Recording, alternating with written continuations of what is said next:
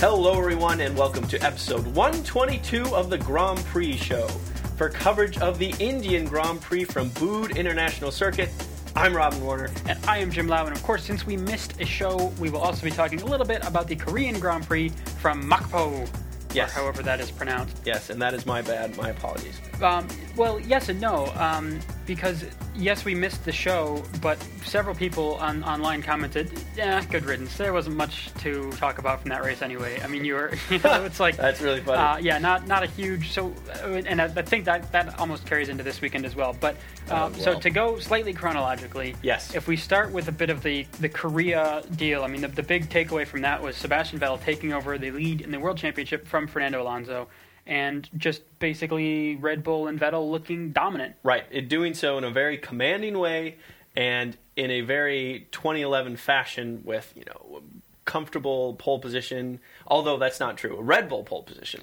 But comfortable pole position and then just first lap dominance followed by, several other laps that no one can compete with, winning by several seconds and on and on. Didn't seem very stressed for them at all. Right, as you mentioned, it was Mark Webber on pole, so not bad for a number 2 driver, but by the end of lap 1, Vettel had taken over his normal place in the race out front and went on from there. So not terribly exciting in that regard, although Kobayashi was trying to keep the excitement level up, knocking into Jenson Button and Nico Rosberg on lap 1. It was like bumper bowling. Leaving Jenson with some choice words and just frustration, especially with the championship and everything being the way it is. It just, not a good race for Kobayashi, just on the heels of his home race and the podium and Absolutely. all this. Yeah, I couldn't agree with you more that it was so disappointing to see him do so poorly after he did so well. And certainly that was the final nail in Jenson's championship run coffin as well to be knocked out of that race. He really needed one big series of strong performances to have any hint of being within it, and being out of the race, one of the first guys out of the race, that was the exact opposite of that. So Jenson's definitely out of it, and jumping ahead just a tiny bit after the end of this race, it's clearly a 2-man championship with 1 man highly favored, I would say. Yeah, and I saw first after Korea several comments to the effect of like, well, the tires are one thing that goes off a cliff, but also my interest in this F1 season has gone off a cliff as well. It's sort of like seeing Vettel just come back to dominate, and the fun story sort of was like Alonso being clever, being crafty, getting points here and there, and doing well. And when that goes away, and it's just okay, well, Vettel is winning, and Vettel's really fast, and he's on pole, and he leads every lap.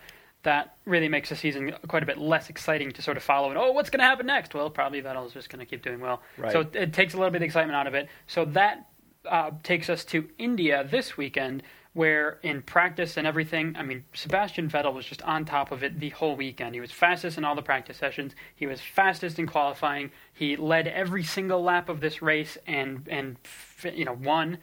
He did not have fastest lap. Yeah, he was the first one in line in the men's bathroom every time. He always got to the curry stand first. I mean, it really, really wasn't fair. Yeah. He just had everything. So, which is great for Vettel fans. It's great for Red Bull Racing. It's great for the championship if you like seeing Vettel dominate. But in terms of the whole dynamic of the close season and all that, it's falling off. Yeah, it's definitely it spread things out. And I'll tell you what else I think is getting worse, is Vettel's comments when he's finished with the race. Yeah. He just seems to be dragging out longer and longer and longer. Yeah, he's probably somewhere keeping track of how long his speeches are, and everyone has to be slightly longer than the previous. So, when you're in the interview room is one thing, when they're sitting there behind the table and they've each got their beverages and they're talking and so on, but now they're on the podium and people are kind of standing there awkwardly and like the grid girls are still there and like there's champagne all over everyone, and he's just sort of going on and on about whatever it is he thinks about how the race unfolded and what the lap is like and how the corners are and how the car is and so on. And although today's interview from India, done by Martin Brundle, was one of the better ones because not only is he a former driver, but he's also a broadcaster and has a good sense for making an entertaining interview. EJ's Eddie Jordan, I guess, was entertaining in a way, but he's got his own sort of screwball style. But he's just abundantly awkward, isn't he? Yeah, but so I did like Martin Brundle's interviews. I thought he did a good job with that, even though Mark Webber wasn't sure what mic to use for a minute there. But that part of it was one of the least awkward of the new format, but we're still not fans of the new format. It seems just agreed. Sort of you don't get anything useful out of it, and it's just kind of this slightly awkward bit on stage. But it's probably fun if you're there, to be, rather than after the races. Oh, yeah. Instead of being in a closed room, right. It's out happening in front of the thing. It's fresh. The excitement's just happened. There's no cool down period. Yeah, you know what I mean? Because at the 2 races or the 3 races I've been to, once the race is actually over, you're just sort of like, people are working about filing out of the track. There's the guys are on the screen. Maybe you can hear them, probably not. Who knows? It's sort of like that. The interview thing just is a lost part of actually being there in person. Although understandably there are a lot more people that are watching on TV than there are in person, so they're going to have to sort of balance that. But anyway, as it stands now, Sebastian Vettel has 240 points. Alonso is 227 behind him. And then Kimi Räikkönen is in third spot with 173, so it's a pretty drop off there. And then Webber back 167, Lewis Hamilton behind him. Jenson Button is now 99 points behind Sebastian Vettel. Yeah, mathematically out of it. Right. And it's just so both McLarens, they're 5 and 6 now. The McLarens really are out of it, if not mathematically, then practically. And it's really, it's down to Vettel and Alonso, but as Martin Brundle said, sort of, Vettel sort of has one hand on the championship trophy at this point, and they would say, "Oh, we're not thinking about the championship. We're just doing race by race." But that's BS. Of course, you're driving in the championship. The whole point of this, everything you're doing, is for the championship. Of course, you're thinking about the championship. Right. You just don't want to say, "Oh yeah, I'm the lead and everything's amazing and I'm going to win." So you don't want to go that route. But I hope that it's. I don't know, I guess there is that part of me that's hoping for an alternator failure or for something crazy to happen to Vettel's car to just keep this thing kind of open and closer and really make him work for it. But at the same time, the kid is amazing and is a really fast driver in a really fast car. Right, he's all switched on again. Yeah, you can't take that away from him. But partly because I want to see this the race that we have coming up in the United States. We've got Abu Dhabi next, and then the U.S. Grand Prix in Texas. I want that to be exciting and potentially, every race has points that go towards the championship, but a crucial race. And I don't want it to be that everything's just already in the bag after Abu Dhabi, and it's just like, right. Oh, now we're just running races. Well, ultimately, it would be a little bit of fun that the penultimate race, the Grand Prix in the United States, is the championship deciding race. That would be kind of fun to watch that. And I would have to say, if we get 2 more repeats of what we got this time around, where Vettel pulls the lead just a little bit further. Well, pulling the lead a little bit further twice, which would happen in the USGP, would seal the championship up. So that would be kind of fun. We'd have that going for us. Yeah, although it is the one awkward thing in F1, how the championship trophy is like not really part of the race weekend.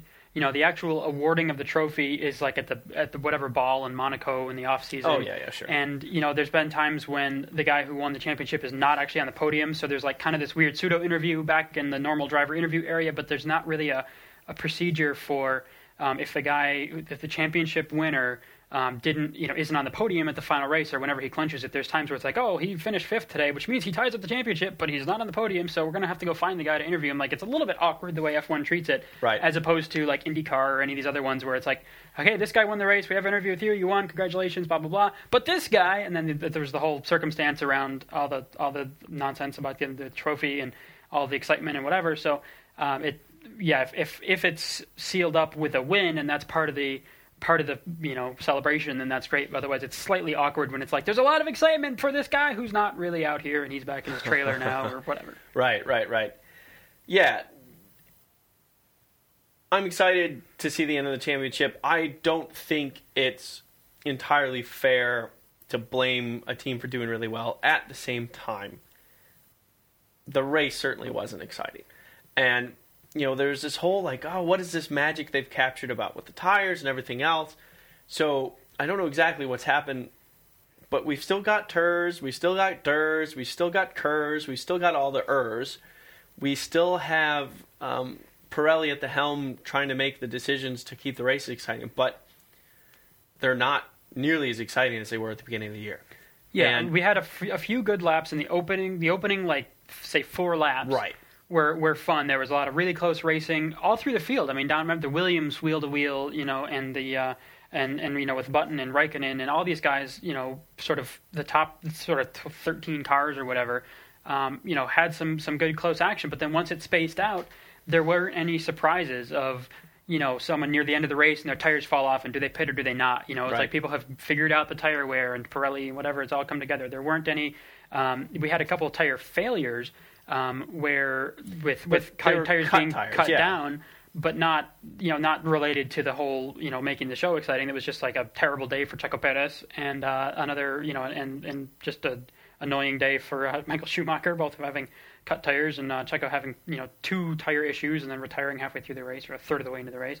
So there are a couple of those kind of things, but nothing, no sort of X factor. It all sort of happened as you'd expect. And didn't no big wrenches thrown into any particular works there.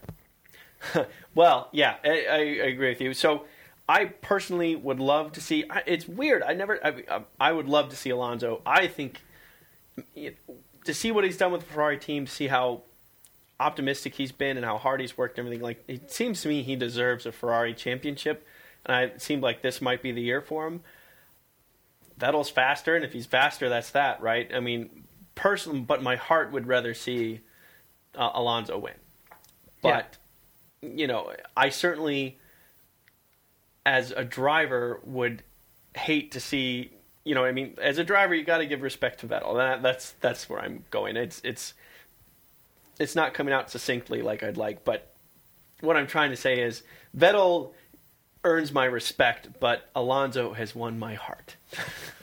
Well, that really clears it up. It certainly does. I mean, it would be heartbreaking to if it came down to Vettel was in the lead and somehow because of a mechanical failure, that's what cost him the championship. Rather than if Alonso is able to sort of really outdrive the car that he's been doing, which he sort of has been, but if he's able to do that well enough to just beat to beat Vettel on track. And come out and win that way, then that's really just what's amazing. But it would be really, kind of lame in a way. Although I'm certainly there are fans that say, hey, any victory is a victory. But it would be lame if it did come down to something that was completely out of his control. Right. Where of course Vettel really has driven the doors off of his car, proverbially speaking. It's just really driven the hell out of that thing, and to not have more success after driving this well and having the car work as well as it has for the team. Then that would be sort of a mixed bag, I guess. And I think the other side of it is that Alonso kind of was the role of villain for a while for us, right? I mean, he was kind of like the perfect villain. He even had the villain hair. He even had the villain goatee for a little while. Oh yeah, and just villain soul patch. Yeah, totally. The whole I think there was a whole Hamilton Alonso thing with Ferrari McLaren. Then there's a whole thing that went down with Nelson Piquet Jr. There's all these things, right? And then obviously the Massa. Alonso's faster, all those things, right? And in the McLaren teammates year, and the whole, there's all of it, right? So all of that is now kind of water on the bridge. It's been another while, and Alonso's just been this like real positive and very strong, consistent force. So I feel like half of it is just us now over him being evil, and now it's like, yeah, he's really good, and he's one of those guys that deserves a third championship. I mean, it's been a while now. His championship was 2006, was the last one, so that's what 6 years ago. You'd expect it from now. But I think we can move on from that for now. I think we're both looking forward to a more exciting Grand Prix next time around. But Abu Dhabi, it's not looking great. I mean, that's not traditionally a terribly exciting race. It's not known for lots of passing. I mean, I guess it's cool that it starts in the evening and ends up and it's sort of nighttime and dark out and whatever. But we'll have to see how the dynamics of this year's cars work. I mean, because Valencia was a really exciting race this year, and yet a couple of these have not been. So. We'll just have to see what happens. But more to, I think our excitement really is sort of like it's just counting down the days until we go to Austin, and see the track. I haven't seen. Well, no, I've been to the track, but when it was all dirt. If you remember, like yes. a year ago, right? I was there, and it had just been announced, and there were signs up, and there were construction guys, and they were like, it was funny going up to the gate. And these guys didn't know anything about Formula One or kind of when the race was going to be or any of that kind of stuff. And they were just kind of like, well, all we know is that you can't come in here because it's a construction zone and you don't have a permit. And you can take pictures from the road if you really want to. It's just of this big pile of dirt. But you're like, but But Right. But So technically, we have actually now both been to the Circuit of the Americas, although your visit being much more relevant to an actual racetrack and much more recently. yes, I was invited by Pirelli to do a number of things, but among them was to be a part of the grand opening, the official grand opening of the circuit, which was fantastic in many, many ways. Was really excited to be able to go. I got to see Mario Andretti cut the ribbon, although the ribbon was about 4 feet wide, held by two dudes up, and then they gave him a pair of scissors, but whatever. Although in his defense, he was in his old Lotus Grand Prix car. He was at in the the time Lotus 79. with a giant pair of scissors. Absolutely. And I got to see that. I got to see all the girls ogle over Patrick Dempsey, who was around. Oh, he's dreamy. Alex Gurney was also there, as was Jerome Ambrosio. And Jerome was actually an employee of Pirelli and invited by Pirelli. I don't know if he's technically employed, but he's definitely contracted by Pirelli to do the tire testing and that kind of stuff. Yeah, and they had that Lotus tie-up. I mean, the old Mario Andretti Lotus car, and then they had the 3-year-old R30, Renault/Lotus, whatever. That would have been either the Petrov or Petrov or Kubica car, right? From 3 years ago. But yeah, so it's sort of the Lotus connection there. So there were a few highlights of my being there. So got to see the flag cut, got to see Mario Andretti drive the Lotus 79 around the Circuit of the Americas. Got a couple of laps around the track myself in the passenger seat, unfortunately, both times. One in a Grand Am spec, which is a sports car spec here in the States. Grand Am spec Miata. Run by, I'm going to get his name wrong. I think it was Jason Simona. I've got that wrong, but real nice guy. You're looking at me like I know. I don't know who this is. Okay. But I got a lap in a Miata, which was interesting, and I also got a lap in a 3-seater F1 car. I got to be in one of the side pods of those. Which is a weird-looking piece of machinery, well, I have and to it's say. actually really fascinating because I was talking to those guys, and they're all Spanish, so I was very jealous. I wish I had your Spanish-speaking skills at the time. But very nice guy. And he was talking to me. So they have two cars, a white one and a black one. The black one is a 2003 Jordan that was driven by Nick Heidfeld. Okay. So it was Nick Heidfeld's Jordan. And they took the car and they said it is to spec. It is identical to the Jordan that Nick Heidfeld had in 2003, all the way up to the side pods.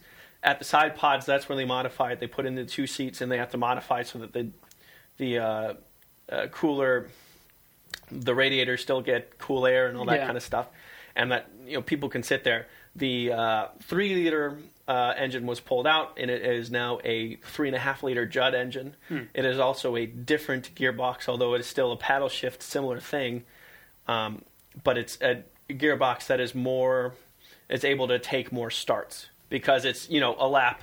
It's a 7/8 lap in and out type of thing, so they do a lot more starts. So the transmission has to be able to take that. Not to mention the extra weight of 3 people instead of 1. Right. Yeah. But it's a 750 horsepower 3.5-liter V10. Still makes F1 type sounds. It had current 2012 spec Pirelli tires on it. It was a Pirelli slick tired car. Yeah. And it was driven by Didier Thys, who is a Belgian who I would say most famously raced Audi R8s at Le Mans in the late 90s.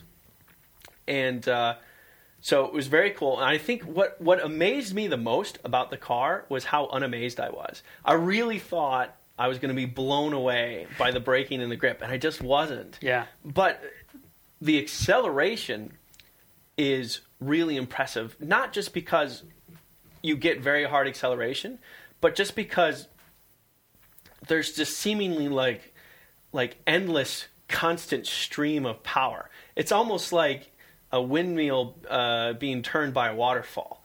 The power keeps coming. It just feels never ending. As you accelerate through, you just get this real sense. And the other thing that was really amazing about the ride was just hearing the engine through yourself, as opposed to, because you're sitting on something that's vibrating, that's ultimately connected to the engine that's vibrating. So you hear the engine in a totally different way. It's like this real visceral, thrumming sound that comes through your body. So that part was really cool. And don't get me wrong, the higher speed cornering was definitely impressive. Yeah. And also, it was the end of the day. The tires that were on the car were totally shucked. They weren't good. And DDA was also driving. That was like he was on his third hour doing this, and it was like 90 degrees and hot in Austin. He's an endurance driver, though. Whatever. He's fine. Well, so I have full respect for what happened, but it was an interesting experience. Now, here's the bad news. I don't like the track that much. Yeah, you were saying that. So, first of all, to finish up on your ride, was there any kind of G meter or data log or anything? Do you have a sense for how many Gs you were pulling in corners or anything? No, nothing. I mean, I certainly have my own, fairly well calibrated asometer. And what does that tell you? I would say we were under 3, but over 2. I would say it cornered as hard as the most grippy go-kart I've ever driven. Okay. And the grippiest go-kart I've ever driven is right around 2. But it didn't peel your face off? It did not peel my face off. We had to hit a good 180 down the back straight. My helmet, you're supposed to like tuck your head in all weird so that your helmet doesn't get air caught underneath. Mm-hmm. I said, F that. I want to be able to see. So I did that. And there was definitely a really strong pull on my chin. So that was a very fascinating sensation. You're like, is this helmet going to fly off? And if it does, what else is going to happen? So, contrary to popular belief, your head is indeed screwed on correctly. Exactly. And I don't have a real good sense for the Ultimate Gs, but it was definitely an impressive ride. But the problem with the track is, here it is. So it's 3.4 miles long. And it's got this really impressive turn 1 thing. So turn 1, you're going down the straightaway, and all of a sudden it goes up quite steeply uphill. Mm-hmm. Up 130 feet, they say. 130 feet uphill. And then it's a left-hand, almost hairpin. It's like a 160-degree corner. Mm-hmm. And that's a pretty cool corner. It's tighter than... I wish it wasn't as tight as it was. I wish it wasn't a hairpin. I wish it was more of like just a proper left-hander. But it's not. It's a hairpin. It goes downhill into a pretty fast right-hand sweeper, turn 2. And that's cool because you are going downhill, so there's that temptation to brake earlier... But at the same time, it's actually a pretty big sweeper, so you can carry tons of speed through that. Even in the Miata, we carried a lot of speed through it. And then that section that, after turn 2, there's nice sweeping section. Then you hit this back straight, and the back straight's long, and it's definitely fast. But then you just hit these series of, like, tight corners. It's like they took a fantastic 15-turn track and added 5 turns. And... it just to me, it's just too complicated, too busy, and too many tight, windy bits. It's like that last section of the infield at Indy before they dump out onto the oval. Yeah, well, that's the whole story with Korea as well. I mean, it was sort of this Jekyll and Hyde track of long, fast sweepers and long straights, and then really technical, twisty bits. And some people, how you set up the car and doing the compromise and all that. So I guess. It looked fine to me when I was there, as a bunch of dirt and cows that it was. So, the cows didn't mind. Yeah, no, they were pulling some G's. It was fine. I think it'll remain to be seen how an actual race unfolds there, right? When there are actually cars coming into it 3 wide and 2 wide, and if anything crazy happens and whatever. But it's sort of there's nothing we can do about it now. Right. So. I hope it works well. We hope it comes out well, and as we have seen with some of these other new circuits. It may be that for next year they say, we revised a couple of corners. Like there was that Bahrain, that extra little section that was added, and they're like, that was crap. So until they stopped doing that. So, it's possible. You'd like to think that for a brand new design with everyone that was called in and consulted and all the money that was spent and all that they would come up with something that works for everyone. I guess so. In one ways, I hope that you're wrong, and that your impression. Like I definitely hope I'm wrong as well. I trust your judgment on that stuff too. So we'll still go. I'm not going to boycott the race over the extra 5 turns. And it is a very impressive looking track. I mean, it's a little bit heavy on the red, white, and blue theme. Is it possible to go overboard with red, white, and blue? That's a good point. In Texas, I don't think that it is. But it's very clean. The aggregate of the pavement's actually really porous and interesting to me. So there's a lot of fascinating things about it. And I seriously have not yet gotten to my favorite part, which is I stuck myself into the Lotus pits and I got to sit in Jerome Ambrosio. I got to sit in the R30. Mm-hmm. And to sit in a proper modern F1 car with a modern F1 steering wheel staring you in the face, that really was cool for me. I mean, I don't know. Have you ever gotten to sit in the car? Sit in one, no. Okay. I mean, I've seen the cutaways and the different simulators and stuff, like how high your legs are up Right. over your center of gravity and the whole thing. And that's the sensation that's really odd. You really almost feel like you're in like an IKEA chair of some kind. Like, Yeah. you know, and there's no room. I mean, so the chair I was sitting on was a Vitaly Petrov's chair. Mm-hmm. And he said, like, you're a little big for it. I'm like, yes, I'm fat. Thanks. Thanks. But I'm also apparently taller than Vitaly. And so it was more scrunched for me than normal, but at the same time, I more or less fit into it. But there's no space. You know, like your legs are really just kind of sucked into this area. And, you know, there's also they have the two pedals, and there's this big like metal slot between the two. So it is impossible to right foot brake. Yeah. You have to left foot brake. Does the steering shaft go through there and stuff? I mean, doesn't... Well, I'm pretty sure... It goes up to a little higher, maybe? Yeah, I think it goes up higher, because it was up until like 2009 or something like that. Rubens Barrichello was a right foot braker for a long time, and he finally had to learn how to left foot brake. I think that's when he went to Honda that happened. So it wasn't that long ago that some drivers still use the right foot, but it's just impossible now. You can't do it. And the other thing that I thought was really interesting, and I have pictures of this that we plan on putting up on the web somehow, sooner or later, was the steering wheel has 3 levers in back, a lower, middle, and an upper. And I wasn't fully, so the lower is the clutch, and either side operates the clutch, same as the other.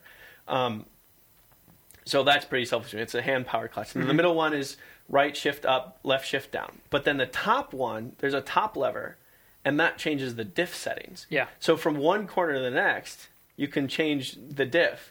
And that blew my mind to think like all the other things that are going, all the G's you're pulling, how quickly everything is coming at you, and you have to think about which diff setting you want for the next corner on top of everything else. Yeah, and I remember being blown away by that when in 2010 when I was at the Canadian Grand Prix in Montreal, and I got a tour of the Force India pits, and they let me hold the steering wheel, and I thankfully didn't drop it or anything, although it was close.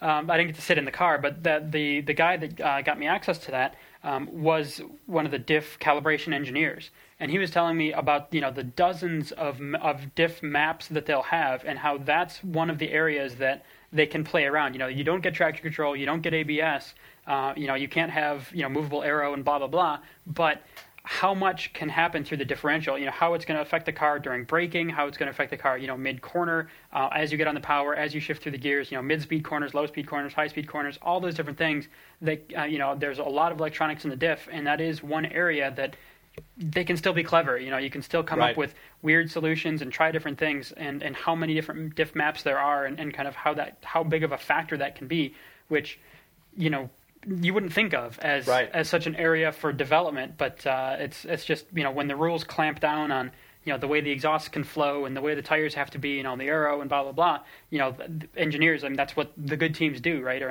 all the teams trying is just, where can we find an advantage? How can we make this better? And, you know, as we learned about from a little while ago from the whole blown diffusers and off throttle, you know, blowing and those kind of things, how important these throttle maps are. How each driver will have a particular map for how their throttle position maps to certain power on the engine, and how it suits their driving style and tires and what tracks and all that. I mean, that's another one of those areas. But yeah, the diffs are, you know, there's a lot going on there. And what I remember seeing were 3 dials, and that was sort of thumb operated dials that you'd have. Here's my my corner entry, my brake zone diff map, my mid corner brake map or diff map, and my corner exit accelerating diff map.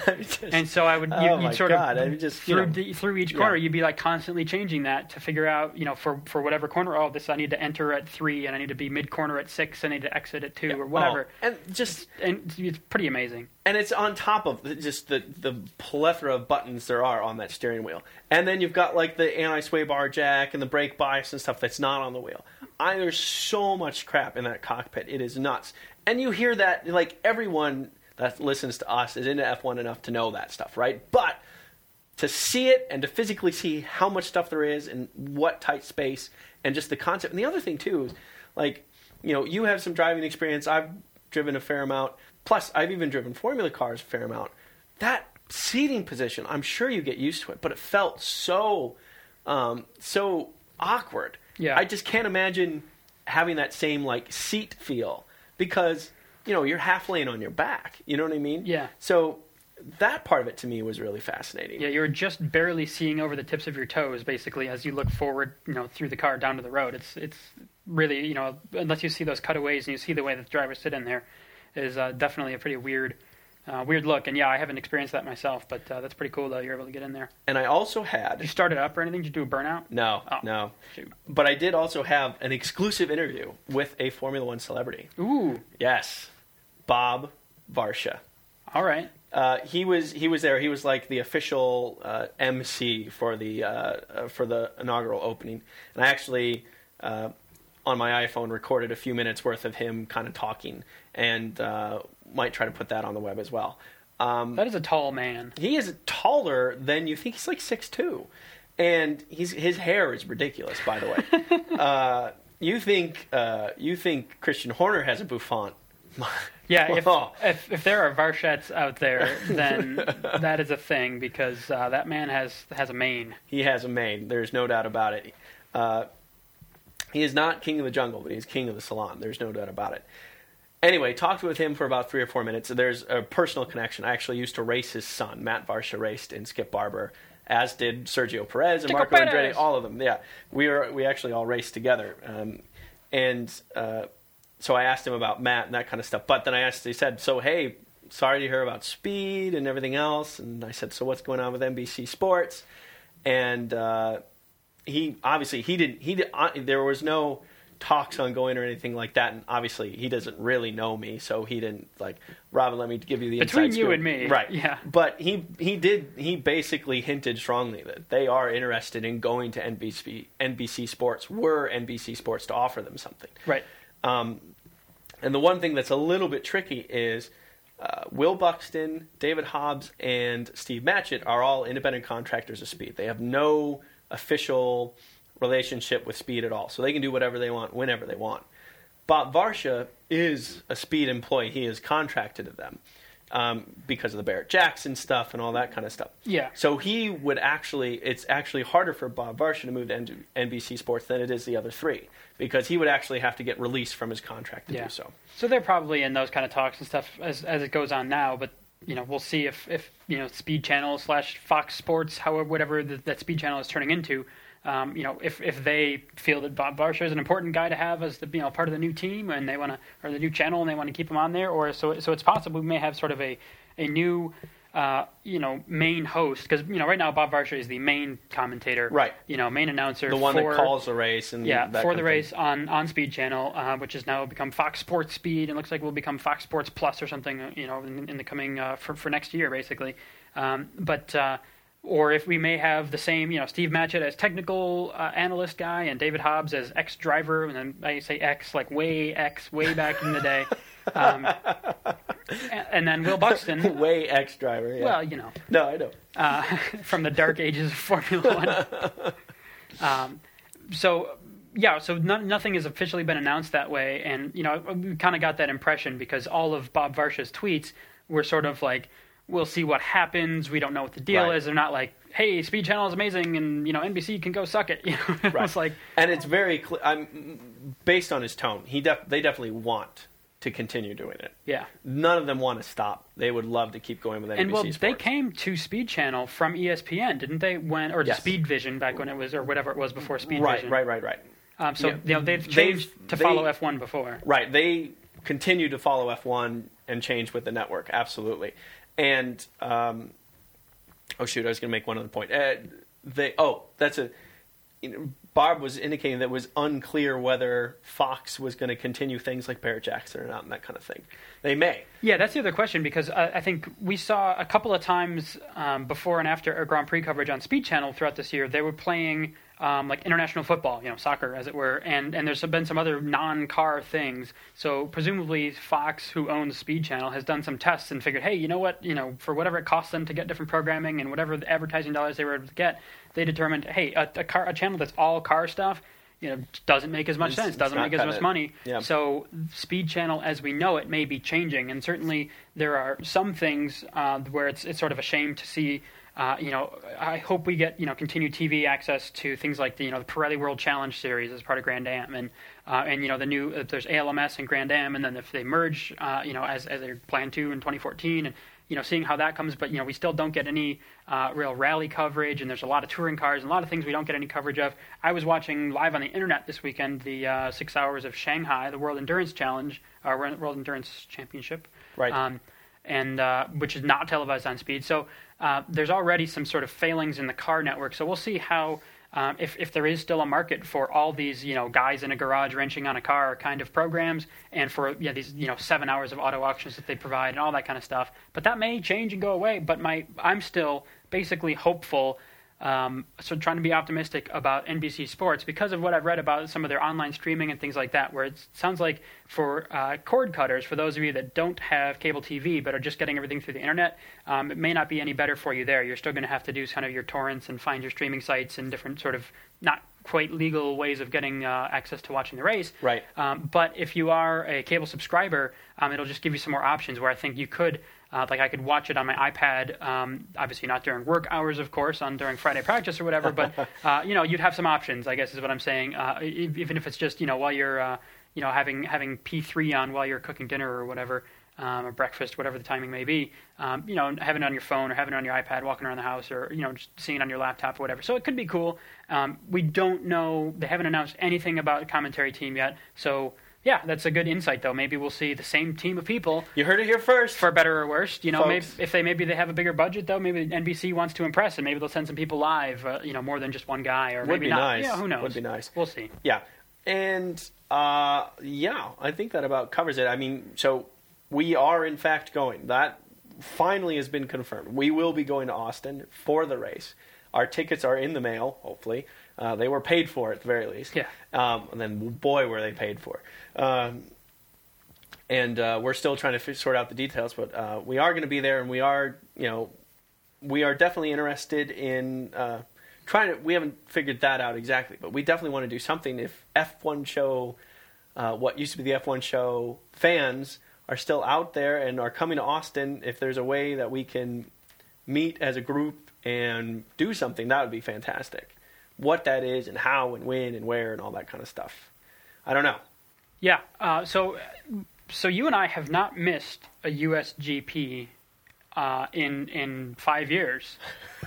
we were at the last one. We didn't know. I don't think we knew at the time was the last one. But that's true. F1 show episode 6 was live USGP coverage from Friday practice. Where right. We went there. We recorded it in the car after leaving the thing. The whole thing is 10 minutes long, but hey, that was episode 6, and here we are at episode 122, and it's a whole new show name and everything. But we have so since June of 2007, we have not missed a USGP, and it will continue on through November of potentially next year. Who knows what's going on for 2013 yet? But so we'll figure out more plans. Definitely stay tuned on funwithcars.com and our Facebook page and Twitter stream and all that as plans come together. But we should have some cool stuff for you one way or another. But it'd be cool if a bunch of our fans are going down there to check out the race and see it all in person. If it works out to hang out and grab a beer or something. Or a beverage of your choice. Right. So we have talked plenty, I do believe. Yes, we have lots of listener feedback. Let's hit it.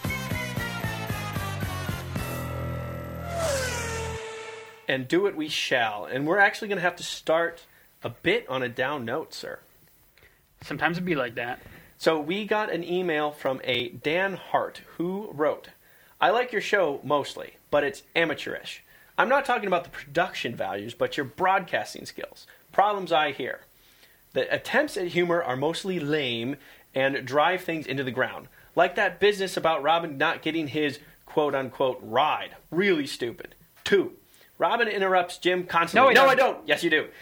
That's not a good thing. It's irritating. Plus, Robin's mic is not as strong as Jim's, which is ironic to me, by the way, as a little side note, that I'm really irritating, but I'm not loud enough when I am irritated. Anyway, besides the point. Do you listen to your show? ? Answer, yes. 3. Both of you speak too quietly at times and are not disciplined enough as broadcasters. He says quickly there, not quietly, but either way. Whatever. Well, that goes. I was reading it too quickly to get it correct. Like I said, I enjoy your show a bit. However, it's always a question of whether I can put up with the nonsense. Sincerely, Dan Hart. Okay, first point, thank you. Constructive criticism, we need it from time to time. And fair point. However, part of what you're saying is true, but we have to reiterate once again, we are not broadcasters. We are not professional anything. We are two dudes with jobs that are doing this on the side for fun because we love it, right? So this isn't the show to come to for a professional level anything, right? I mean, it isn't, that's not us. We're here because we have fun and we want to share in our fun and people to have fun with us. Yeah, it's your couple of mates sitting around BSing about what happened in the race and what we think about what's going on, and we're extending that chat from our living room to your living room or your car or your iPod or whatever. Right, your earbuds, most likely. So, and early on when we had our video show and everything, we sort of had a more professional style, and it just wasn't as cool. Like, it wasn't... So frustrating. It was a lot more work, and it wasn't, I think we understand that some people may be put off by that, and obviously fair enough. But, I think for the majority of people that do listen to the show and they appreciate that we're not either too serious or too sterile, maybe. Yeah, that it's So I agree that we speak quickly at times, and but the fact that we're not disciplined enough as broadcasters, you get what you pay for, I guess. And the fact that we run jokes into the ground and that I interrupt Jim, well, that's just us. I mean, that. Yeah, we run jokes into the ground all the time, and we interrupt each other all the time. I mean, that's in actuality how we interact with each other. So, it is what it is for those things. So that's more of a, gosh, we can't really change who we are type of thing. So if you really can't put up with it, I'm sorry, but that is who we are. Jim is trying to up my mic level, and we are going to try to make a little bit more, put a little bit more effort into speaking clearly.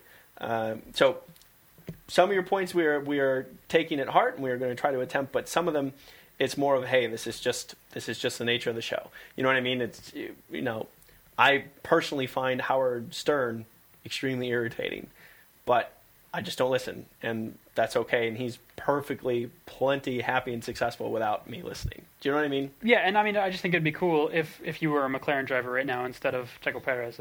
I just think that would be a neat thing. Right. I frankly am still on that. Is that so wrong? Yeah. Apparently. And the fact of the matter is, by the way, and I feel like we make this pretty clear, and maybe that isn't your point, but we're both fans of Sergio Perez. I'm personally very proud to been able to say that I raced with him, and that I got to see him drive at his early stages, and don't actually feel that my ride was stolen. It is just a fun joke because there's a personal connection between me and the current F1 driver. It was fun 2 years ago. Let's just get over it now, buddy. Because anyway, he's our hometown boy. Anyway, he's geographically the closest driver to being a U.S. driver. We got an email from Javier Gonzalez Escribano. He says, which there's no way I could have ever pronounced that. You could do that if you really put your mind to it. Oh, can I try? No, he's Javier Gonzalez Escribano. No, that was not it. You're interrupting me again. Boy, Dan Hart makes some good points. Now you're interrupting Javier.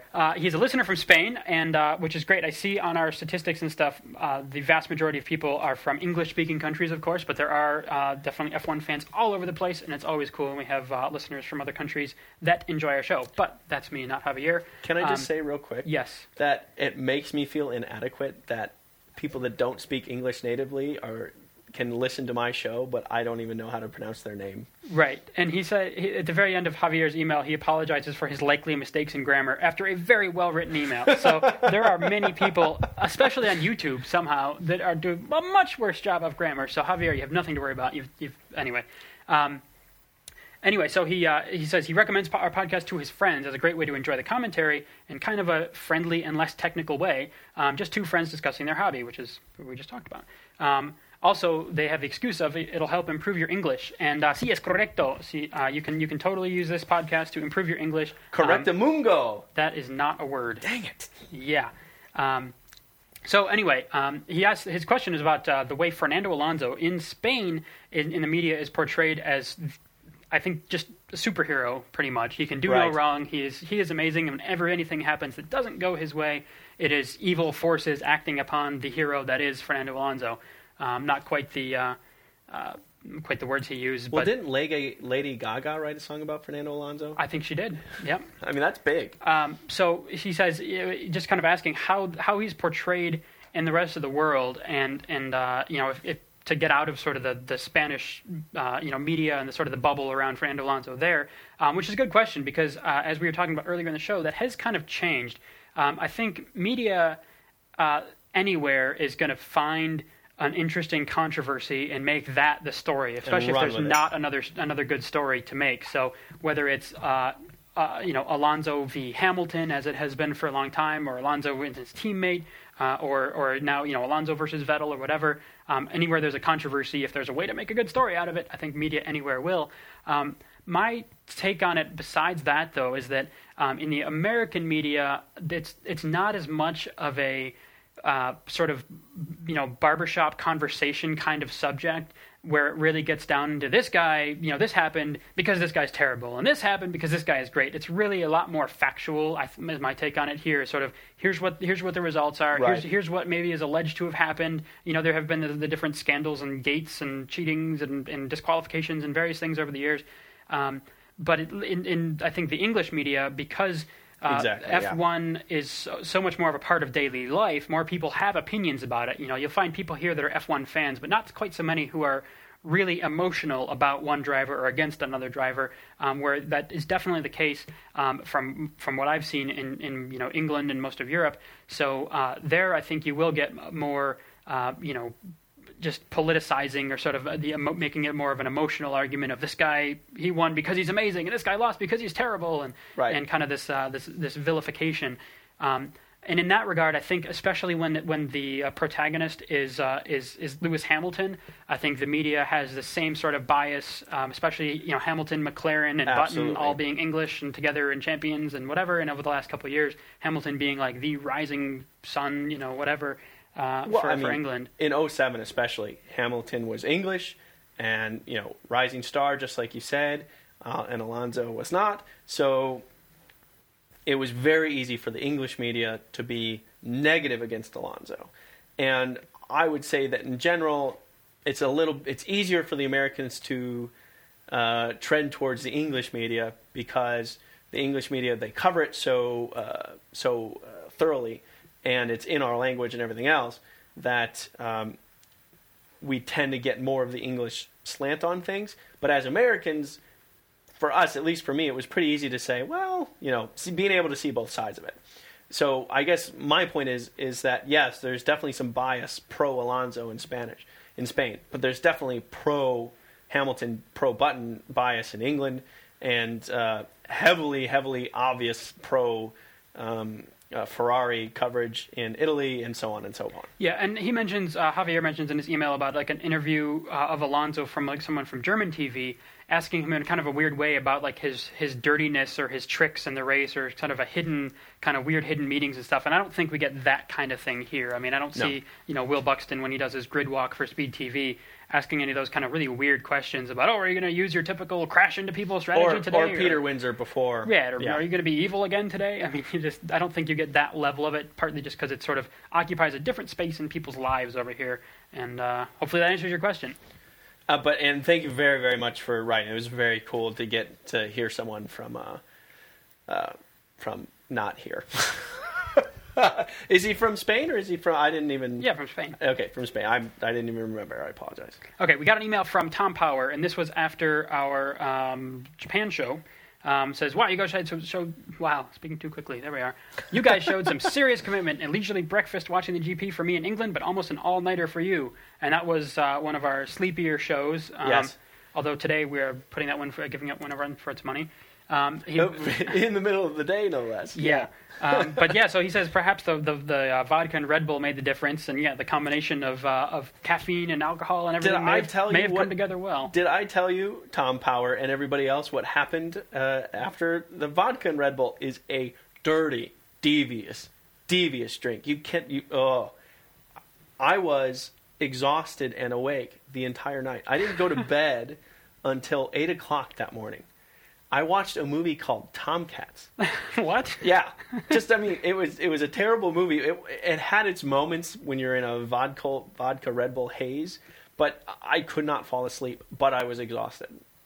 Right on. It sounds like that 5-hour energy drink, or which is should be more accurately called 5-hour panic attack, because you just kind of walk around feeling all nervous and jittery for 5 hours. Yeah. But never quite awake and never quite asleep. Yes. Interesting. Anyway, he will definitely join our predictions league next season, which is great. Obviously, for people that joined us mid-year, they're going to be way behind in points and probably not going to catch up. Certainly not at this point in the year. Right. But for next season, we want to get as many people on board as possible, because it's definitely the most fun when we've got 100 people playing and all that. This year's been great. We've had a solid 80 people or something.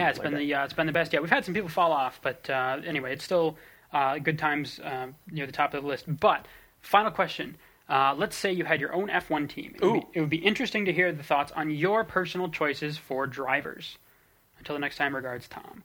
So, you go first on that. If you have an F1 team, who do you want to drive for you? Well, we have to set some ground rules here, do we not? I don't know. Do we? Do they have to be current F1 drivers? Or that's living? what I'm saying. Do they have to currently be on the grid right now? Can I just pick 2 Ayrton Sennas and be like, well, Ayrton that's what Senna I'm and saying. his brother? No, that'd be too competitive. That's what I'm saying. Work. You can't say, I'd have Juan Manuel Fangio and Ayrton Senna. I mean, do you do that? Do you say... Okay, so say for 2013, for next year, we have one, and we have anyone who's on the driver market now. So you can't pick Schumacher because he's retiring. I know you were thinking about it. Ralph Schumacher, maybe, but Michael Schumacher, no.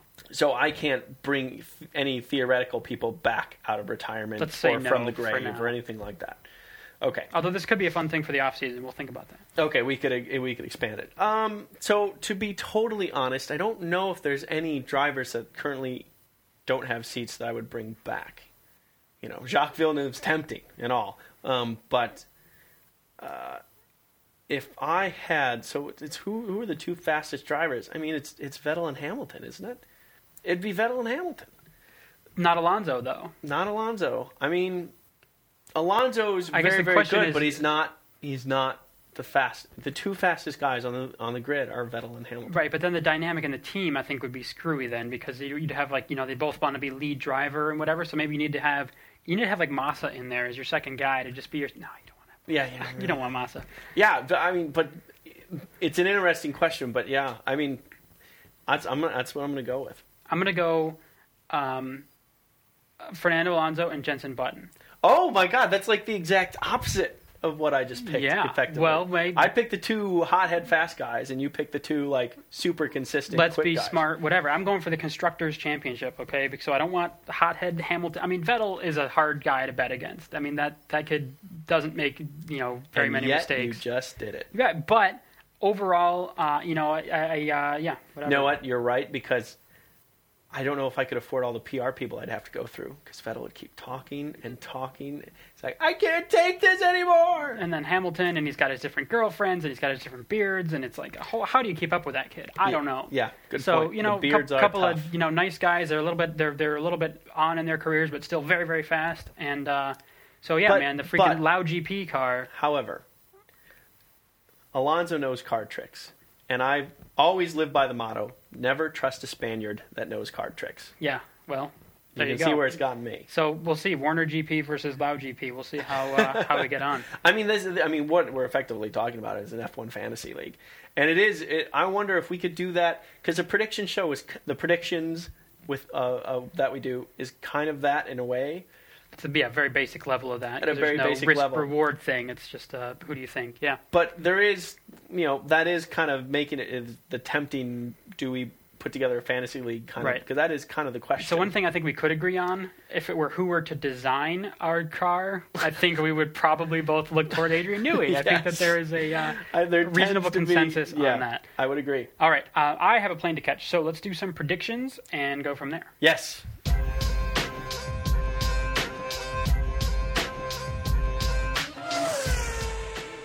Of course, it is predictions time, and we've got 2 races worth to cover as we missed a show from the week prior. So first, for the Korean Grand Prix, we have I feel pretty good about my results there. So Damien looking at the results from the Japanese Grand Prix 1 week prior, thought Sebastian Vettel would be on the pole and go on to win the race, and so did I, and we were both almost correct. As we mentioned, Vettel was second behind just Mark Webber for qualifying, but did end up winning the race, so he and I got 1 point each. You thought it was going to be a Hamilton kind of weekend, which unfortunately was not correct. Netted you 11 points, so a good victory for Excel and for me there. In India, though, I went with the safe but boring route of, you know what, Sebastian Vettel is going to dominate. I was correct, and a lot of other people did as well. Actually, 20 people in total on the Facebook page predicted Vettel for India. Wow. And we all got zeros. Damien thought, as Damien always does, whoever was on pole last time, Mark Webber would be on pole again, and that wasn't a bad vote, so Damien only got 1 point. It's actually quite close, wasn't it? Right, so 1 point for Damien last week, 1 point for Damien this week. You 44 thought, thousandths of a second would have made that right. And you thought Sebastian Button, who is totally a driver. No, you saw Vettel pole, which is correct. Button for the win, which was not correct, gives you 4 points for the Indian Grand Prix. So the bottom line, as it stands now, is that Tony Drake is amazing, is still in the lead of the predictions for the Facebook page.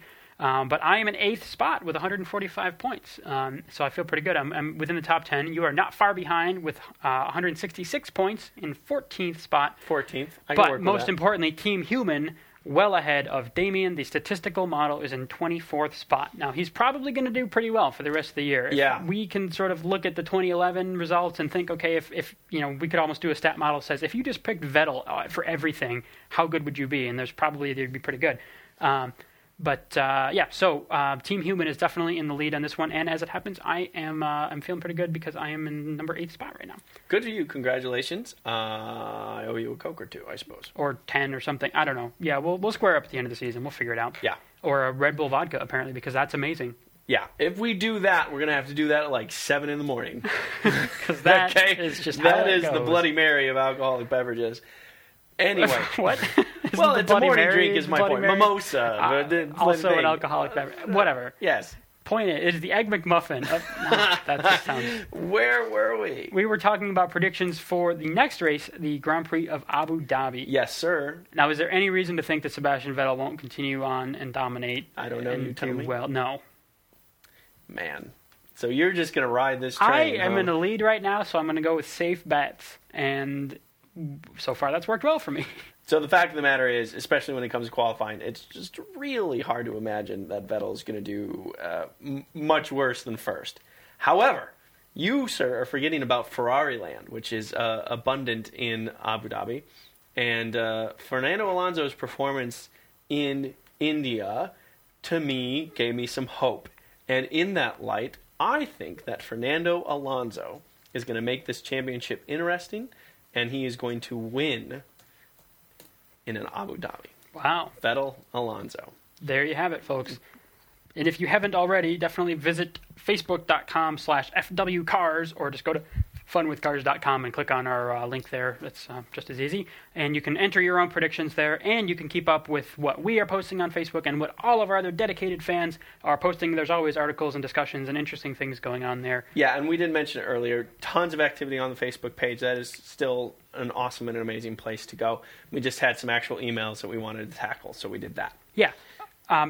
So as we mentioned, funwithcars.com is the hub of everything. And also, please, please, please make sure that your podcast reader, whatever thing you use to download our show, isn't still pointed at that old web address, something about F1, something or other. Yeah, I don't even remember. It sounds really trademarked. It sounds really dangerous. You don't really want your browser going there anymore. And we certainly have nothing to do with it. Right. As of January 1st, 2013, we definitely want you in the Fun with Cars Club and with everything working properly there. So, again, just update your bookmarks. Go to funwithcars.com. All the information you need is right there, as well as some beautiful pictures and things from our week off from the Korean GP weekend, all the fun stuff that we were doing instead. Yes. And potentially other cool stuff to come from your visit to the Circuit of the Americas and yes. your sit in an F1 car and your ride in a triple-seater and all kinds of crazy other fun things. Yeah, I had to get off my arse and put that stuff online. But I also, as you are very aware, helping me with my job this morning, Jim is so good that not only does he do his job, he does some of mine. And so I've had a very busy weekend, and I could use a little bit of sleep. Yeah. So, Me too. Unfortunately, I don't get that. I go on a plane and go fly to Vegas to go to the SEMA show. So if we have any fans in Vegas that are at the SEMA show, then visit us up on, hit me up on Twitter or something. And, which reminds me, I have to tell hi. you about who might be there. Yeah. But that's not on the podcast discussion. Okay. I'm glad you brought that up on the podcast. Well, that's my style. That's just how we roll. All right, so thanks again for listening, everyone, and visit funwithcars.com. Yes, that is our for website. the Grand Prix show. That's the one. Until then, I am Jim Lau. And I'm Robin Warner. Get some sleep.